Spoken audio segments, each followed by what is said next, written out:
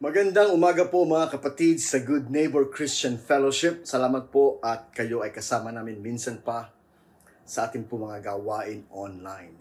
Salamat po sa Panginoon sa kanyang patuloy na pag-iingat at pagsubaybay. Salamat po sa inyong patuloy na pagsuporta, pagtataguyod at pagsubaybay sa lahat po ng ating po mga gawain sa Good Neighbor Christian Fellowship. Ngayon pong umaga, tayo po ay magpapatuloy sa ating pag-aaral sa mga parables ng ating pong Panginoong Jesus. Insights in the parables of Jesus Christ. And today we will look at the parable of the sower. Ang talinhaga ng manghahasik. At bago po tayo magsimula sa pagbasa ng kanyang mga salita, samahan niyo po ako sa isang panalangin. Panginoon, kami po ay nagpapasalamat sa iyo ngayong umaga sa pagkakataon na magsama-sama sa pag-aaral ng iyong mga salita, sa paglilingkod, sa pagpupuri, pagpapasalamat at pagsamba. Salamat Ama sapagkat ang Diyos na aming nasumpungan ay Diyos na tapat at Diyos na puno ng kahabagan at kagandahang loob. Pagpalay mo po lahat ng aming po mga kasama sa gawain ito, sa mga nakikinig, sa mga nag-aaral, nagsasaliksik, sa lahat ng mga naghahanap, Panginoon, ng iyong liwanag, ng iyong pagpapala at ng iyong kagandahang loob. Father in heaven, help us, Lord, to come together and learn from the Holy Spirit of God as we open the pages of the Bible, the Word of God. We thank you for your love. We thank you for your presence. We give you glory and honor and praise in Jesus' name. Amen and amen. Dito po sa aklat ng mga Lucas, Luke chapter 8, I will read to you from verse 4 all the way to verse 15, but I will not read it all at once. Just follow along with me. Parable of the sower. Luke chapter 8, beginning with verse 4. While a large crowd was gathering, and the people were coming to Jesus from town after town, he told this parable. Now, this parable is talking about what Jesus was doing. Ito po tungkol sa ginagawa niya. Siya'y nangangaral ng salita ng Diyos, naghahasik ng salita ng Diyos, nagpapalaganap ng mensahe ng kaharian ng Diyos. At sabi po dito, large crowds are gathering. People coming to Jesus from town after town after town. And so he told them this parable. A farmer went out to sow his seed. Ito pong farmer ay tumutukoy, again, ang parable ay comparison. The everyday, earthly realities of life is compared to the heavenly realities and spiritual realities and truths. So that those of us from earth will understand the truths of the kingdom of God in heaven. Because if there is no comparison, we cannot conceive of the idea. It's all gonna be abstract. It's all gonna be just way above our heads. Kaya po, gumagamit si Kristo ng mga talinhaga just to make a connection, make a comparison. That's the purpose of the parable. So a farmer went out to sow his seed. The farmer is the teacher of the Word of God, the preacher, the messenger of the Word of God. As he was scattering the seed here is referring to the words of God, the Bible. And as he was scattering the seed, some fell along the path. It was trampled on, and the birds of the air ate it up. So that's one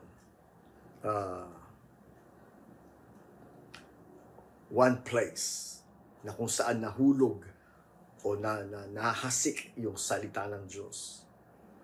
Yun po ay along the path. Number one. Some fell on rocks. And when it came up, the plants withered because they had no moisture. So yun po yung second place na kung saan nahasik ang mga salita. Yung rocky soil, rocky ground.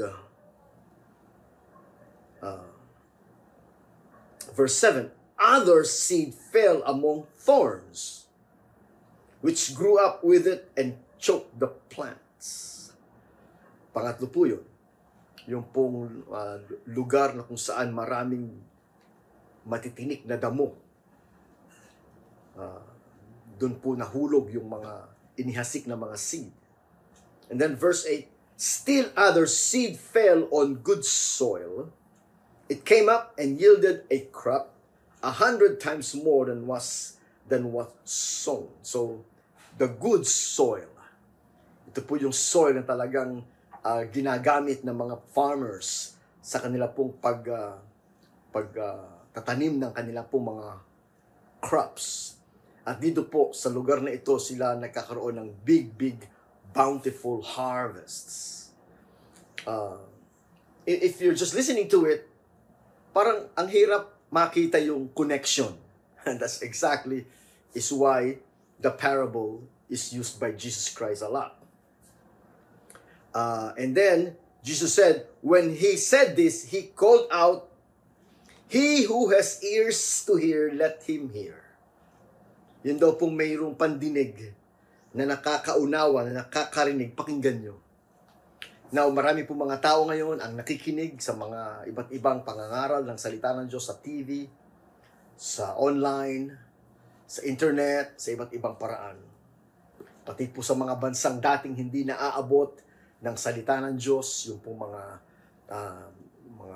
remote places, sa mga gubat, yung pong mga restricted places sa mga communist countries, yung pong mga close countries, hostile countries, iba't ibang mga religious countries, mga Islamic countries, Buddhist countries, Hindu countries. Before, hindi po yan naaabot ng salita ng Diyos. But now, it's open. The whole world is now open to the sharing and preaching and teaching of the Word of God.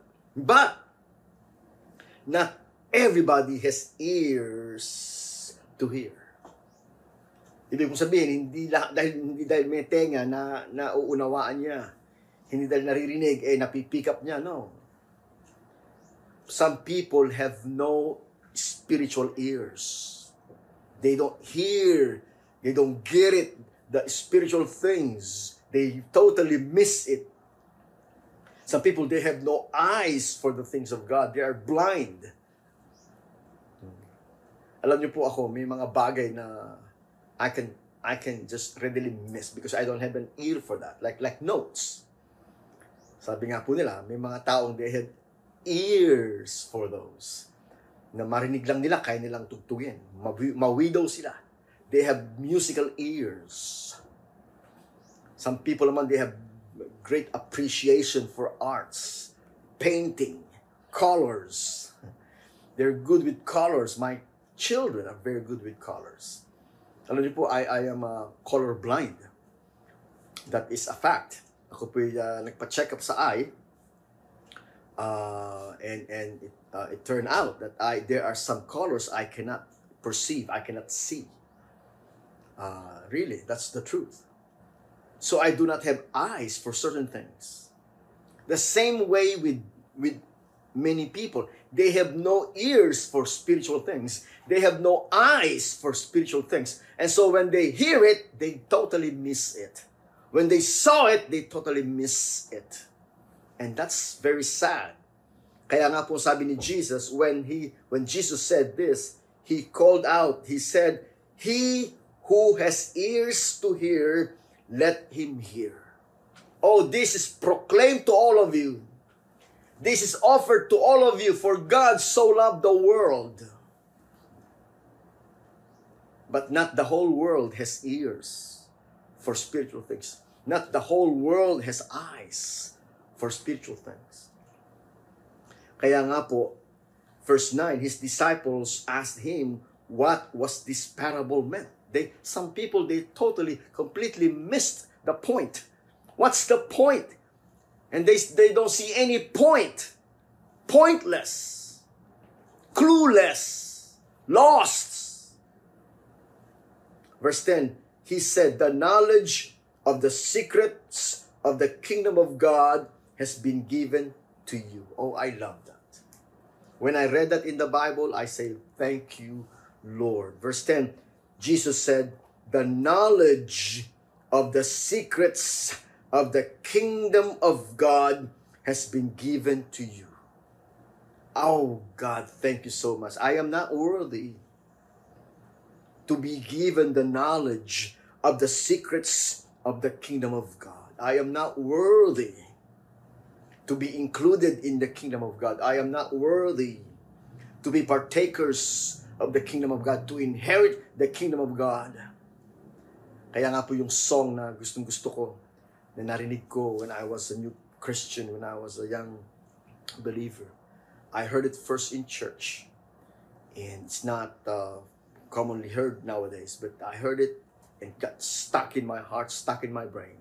Why have you chosen me out of millions your child could be? You know all the things I have done. Oh, how could you pardon me, forgive my iniquity?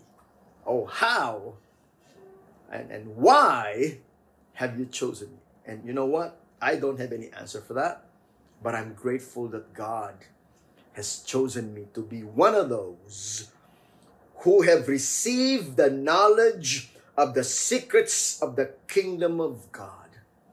And for those of you right now who love the Bible, oh, glory to God. Those of you right now who are believers in Jesus Christ, those of you right now who belong to His kingdom, oh, give Him glory, honor, and praise, because we have received such a privilege. Because the knowledge of the secrets of the kingdom of God has been given to us. We have received it.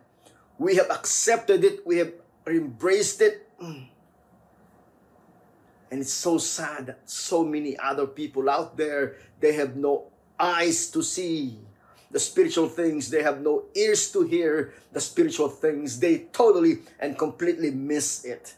Just like the audience of the Lord Jesus Christ. There are thousands upon thousands of people, crowds upon crowds, people from town after town after town coming to Jesus, and they were listening to this parable from the Lord Jesus Christ Himself, and they totally missed it. They looked, they didn't see anything. They listened, they didn't hear anything that applies to them, that appeals to them.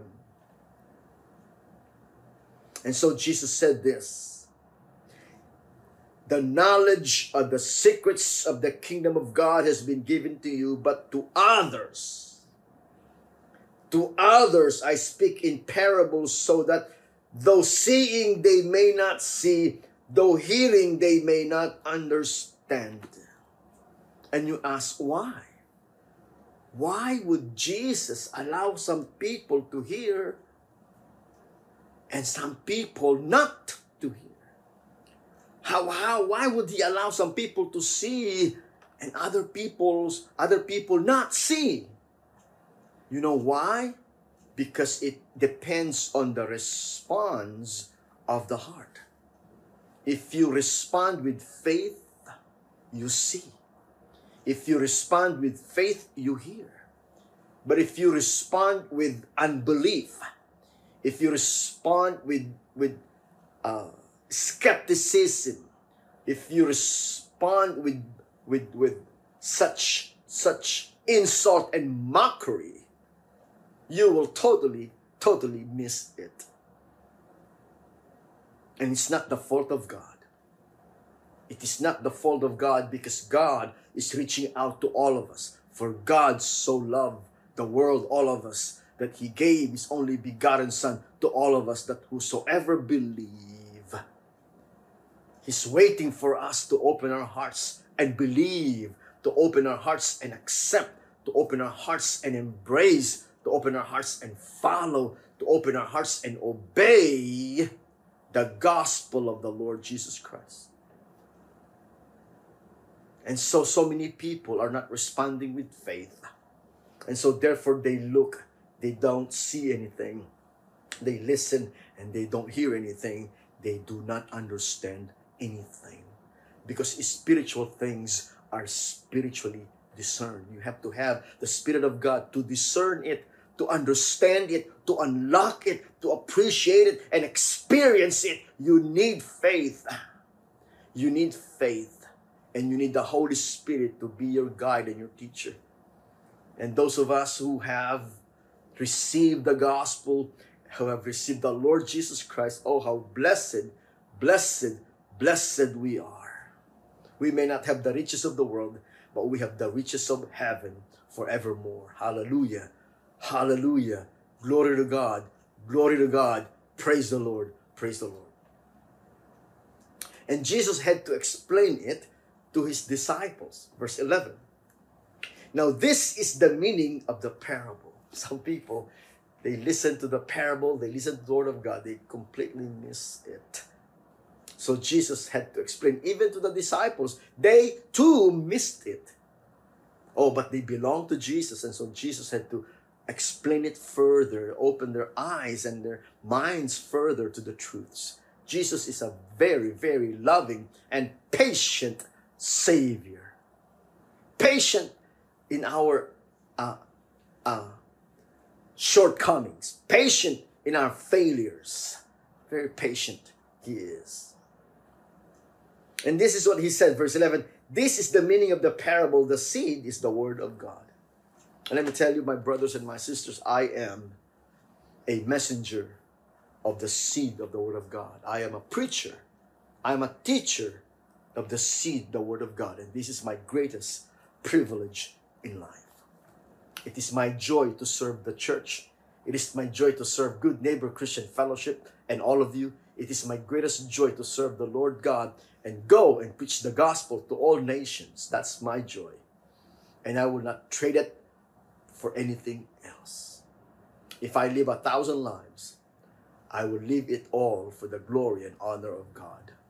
Because I have discovered that there is nothing better for all humankind on this planet, limited life, uncertain life on this planet, but to get to know Jesus Christ and to love Him and to serve Him and to be with Him forever and ever and ever and ever. That is the wonderful, wonderful news of the Bible, the Word of God.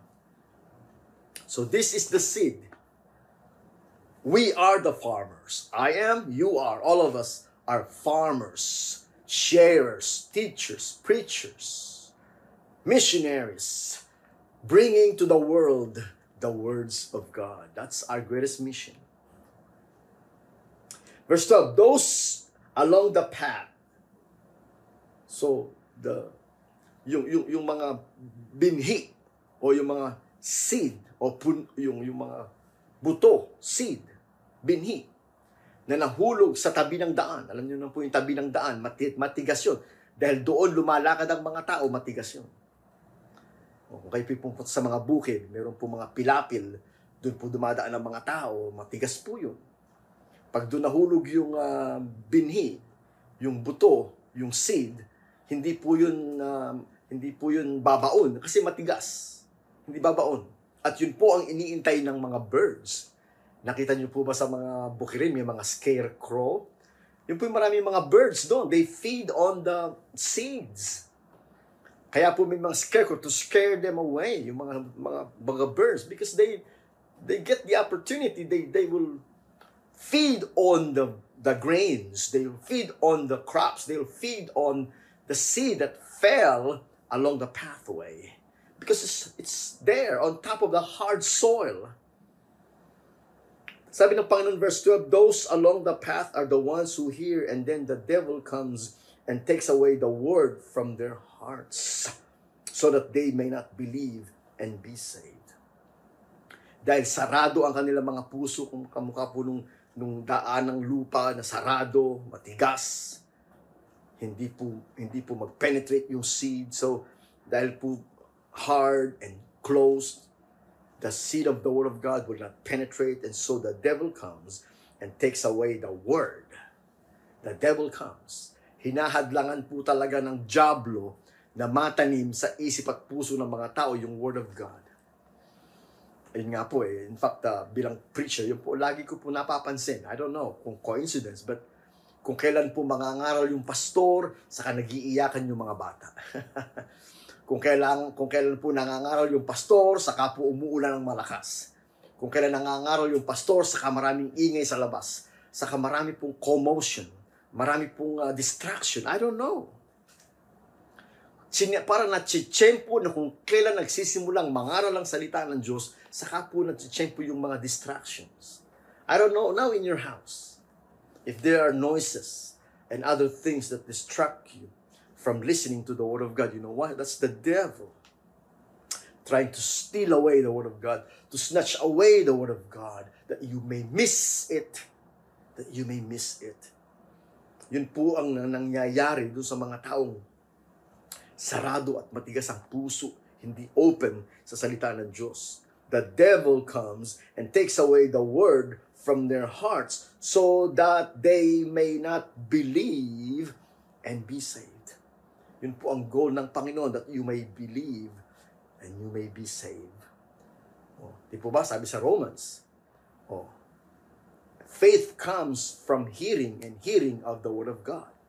Yung pong pananampalataya ay nagmumula sa pakikinig at pakikinig ng salita ng Diyos. And so pagka po distracted tayo, wala tayong naintindihan sa ating pinapakinggan, wala tayong na-pick up sa ating pinapakinggan, that's the mission of the devil, take away the Word. That you may not believe, that you may not listen, that you may not be saved. And then, verse 13, those on the rock are the ones who receive the Word with joy when they hear it, but they have no root. They believe for a while, but in the time of testing, they fall away. Ito man po yung salita ng Diyos na natanim sa mga puso na rocky, mabato. Dahil po mabato, mababaw lang yung kanyang lupa, shallow yung lupa. So nung pong lumitaw yung araw at nabilad sa init, yung salita ng Diyos, yung punla, yung seed, natuyo. Kasi hindi malalim ang ugat. So, ibig sabihin, yung na-expose sa init, na-expose sa tukso, na-expose sa pagsubok, na-expose sa mga hamon ng buhay, hindi po malalim ang pagkatanim ng Word of God, and so therefore, hindi po nag-survive. Namatay yung pananampalatayang hindi pa nga po tumutubo ng matibay, namatay na. And that happens a lot. May mga taong nagsimulang makinig ng masaya at masigla nung dumating yung pagsubok, nawala. Dumating yung tukso na tangay, nawala. Na hindi nagtatagal sapagkat hindi malalim ang tanim sa kanilang mga puso. They fall away. They fall away. That's too sad. They fall away. Verse 14, the seed that fell among thorns stand for those who hear, but they go on their way. But as they go on their way, they are choked by life's worries, riches, pleasures, and they do not mature. No, meron daw po mga salita ng Diyos na natanim sa mga puso na marami pong mga thorns, marami mga damo, matitinik na mga damo, na kung paano lumalago yung Word of God, lumalago din yung mga damo sa kanilang mga buhay, and they choke the Word of God, and so therefore hindi lumago, hindi namunga. Ano po yung mga tinik sa buhay ng Kristiyano? Ano po yung mga damo, sagabal sa ating paglago sa buhay ng mga Kristiyano? Yun daw po, they are choked by life's worries. Pagkilos po ng kaaway, yung mga life's worries, yung mga pag-aalala, yung mga takot, pangamba, yan po ay nagiging hadlang sa ating paglago sa pananampalataya. Riches, yung pong ating pong mga ambisyon, yung pong hindi natin ma-give up yung ating mga ambisyon, yung ating pong mga goals in life, yung pong ating mga priorities in life na hindi ayon sa kanyang salita. So therefore, nawawalan tayo ng time sa Word of God. Nawawalan tayo ng time magbasa ng Bible, wala tayong time mag-pray, wala tayong time mag-church, wala tayong time maglingkod. No. Some people are very talented, but they have no time to use it for God. They have no time to go to church, no time to serve, just no time Iba nga po sa sobrang kabisihan, pati Sunday nagtatrabaho, Monday to Sunday, back to back, nagtatrabaho. Pag tinan mo, magtsimba naman tayo, naku, marami akong sideline. Marami kasi akong negosyo, marami akong trabaho. And so they have no time to pray, no time to read the Bible, no time to go to church. And on weekend, they're so tired, they just want to stay home and sleep all day. I understand. Pero yan po ay gawa ng kaaway upang hindi lumago ang ating pananampalataya, hindi lumago ang ating paglilingkod, hindi lumago ang ating relasyon sa Kanya sapagkat na-choke, mga kapatid, ng mga ating pong mga pagsisikap na yumaman, pagsisikap na sa mga bagay ng sanlibutan. Hindi naman po masama yung yumaman. Pero po yung sabi ng Biblia, seek ye first the kingdom of God and His righteousness, and all the things you need will be added unto you. Matthew 6:33. Dapat we know our priority. Dapat meron tayong balance between spiritual things and the material things of this world. And the pleasures. Nakakalungkot na ang mga Kristiyano minsan ay natatangay ng pleasures to the point that they compromise, that they fall into sin and willingly just live a life of disobedience. And if that's you, you will never grow in your Christian life. You will not bear fruit in your Christian life because you are allowing the thorns and the thistles and the weeds to grow in your heart and in your life. Oh, verse 15, but the seed on good soil. Yung po yung soil na malinis. Di po ba pagka po yung mga magsasaka bago magtanim, lilinisin nila yung kanilang bukirin. Aararuhin to prepare the soil. Tatanggalin lahat ng mga weeds, lalagyan ng mga pataba, lalagyan ng mga tubig, lalagyan po ng mga irrigation, preparing the soil. And so pag natamnan po ng seed yung pong good soil, yung pong talagang rich soil, what happens? But the seed on good soil stands for those with noble and good heart, good heart, who hear the word, retain it, and by persevering, produce a crop. Persevering. Magtitiis, magtsatsaga. Alam niyo po, I will be a senior citizen very soon. And I know this journey, this spiritual journey for me is more than 35 years journey. And it takes a lot of patience, it takes a lot of perseverance, it takes a lot of commitment and devotion and faithfulness. But you know what? I love it. There's nothing like it in all the world. I don't see any other pursuit to be better or more important or worthy of our full devotion in our life. Our life is short and uncertain. Yan po ang nakita natin itong panahon ng pandemic. Kung paano yung mga taong malalapit sa atin, mga kilala natin, mga kaibigan natin, suddenly, in just matter of days, they got sick. In a matter of days, they died. Thousands upon thousands. All over the world, millions upon millions. Almost 6 million na po ang mga namamatay dahil po dyan sa COVID-19. And it's terrible. More than 300 million has been infected. And it's not slowing down. It's not gone. We don't know. But this pandemic has revealed to us ano ba ang ating priority. Ano ba mahalaga? Ano ba importante sa ating mga buhay? Sana po mga kapatid, meron tayong matang nakakakita ng mga spiritual na bagay. Meron tayong mga tenga nakakarinig ng mga spiritual na bagay. Sapagkat kung matigas ang ating puso at sa ating mga puso, you're gonna miss it all. This whole sermon, this whole service is nothing but a waste of time for you because you don't see anything, you don't hear anything, you don't get anything, you don't feel anything. You don't feel anything. Oh, but by the grace of God, by the mercy of God, through the Holy Spirit of God, your eyes are open, your ears are open, your heart is open, and you receive the whole blessings of the mighty Word of God, the wonderful Word of God. And the Word of God takes a root and grow and grow and grow and bear fruits, 100-fold fruits.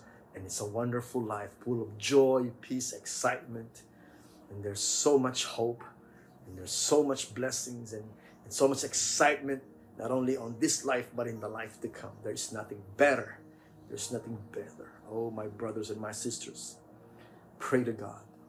Pray to God. Oh, God, please open my heart. Oh, God, please open my eyes. Oh, God, please open my ears. I want to hear the Word of God. I want to hear the message. I want to believe. I want to accept. I want to experience Jesus Christ in my heart. That is your prayer. You pray with me. Father in heaven, what a great and wonderful privilege it is to know Jesus Christ, to understand His Word, to experience His mighty power, His mighty presence, and the power of the Word of God. Oh, please, God, take away all unbelief, take away all doubts, take away all hindrances and obstacles that the devil is putting on our way, and give us an open eyes and open ears and open heart and open life and soul to receive all the mighty blessings of the Word of God. Oh, help us to be the good soil that absorbs everything, that grows, that grows and bear fruit in our lives. Oh God, we pray that the rest of the world will pay attention and take the time to really listen and see what God is saying, hear what God is saying before it's too late. For thousands upon thousands of people, it may be too late before they can get the message of the gospel and be saved. Oh God, have mercy upon all of us. Have mercy upon the peoples of the world. Have mercy for all the suffering that we see in this time of pandemic. And we come to you knowing that you have the Word full of power, you have the presence full of joy, and you have hope for us forevermore. And God, please, oh God, please continue to use Good Neighbor Christian Fellowship to spread this gospel to the ends of the earth. To the ends of the earth. Help us to work together and share this gospel, support this ministry, and share this gospel to the ends of the earth. That is our prayer in Jesus' name. Amen and amen. Thank you po mga kapatid for partnering with us. Thank you po for supporting this work online.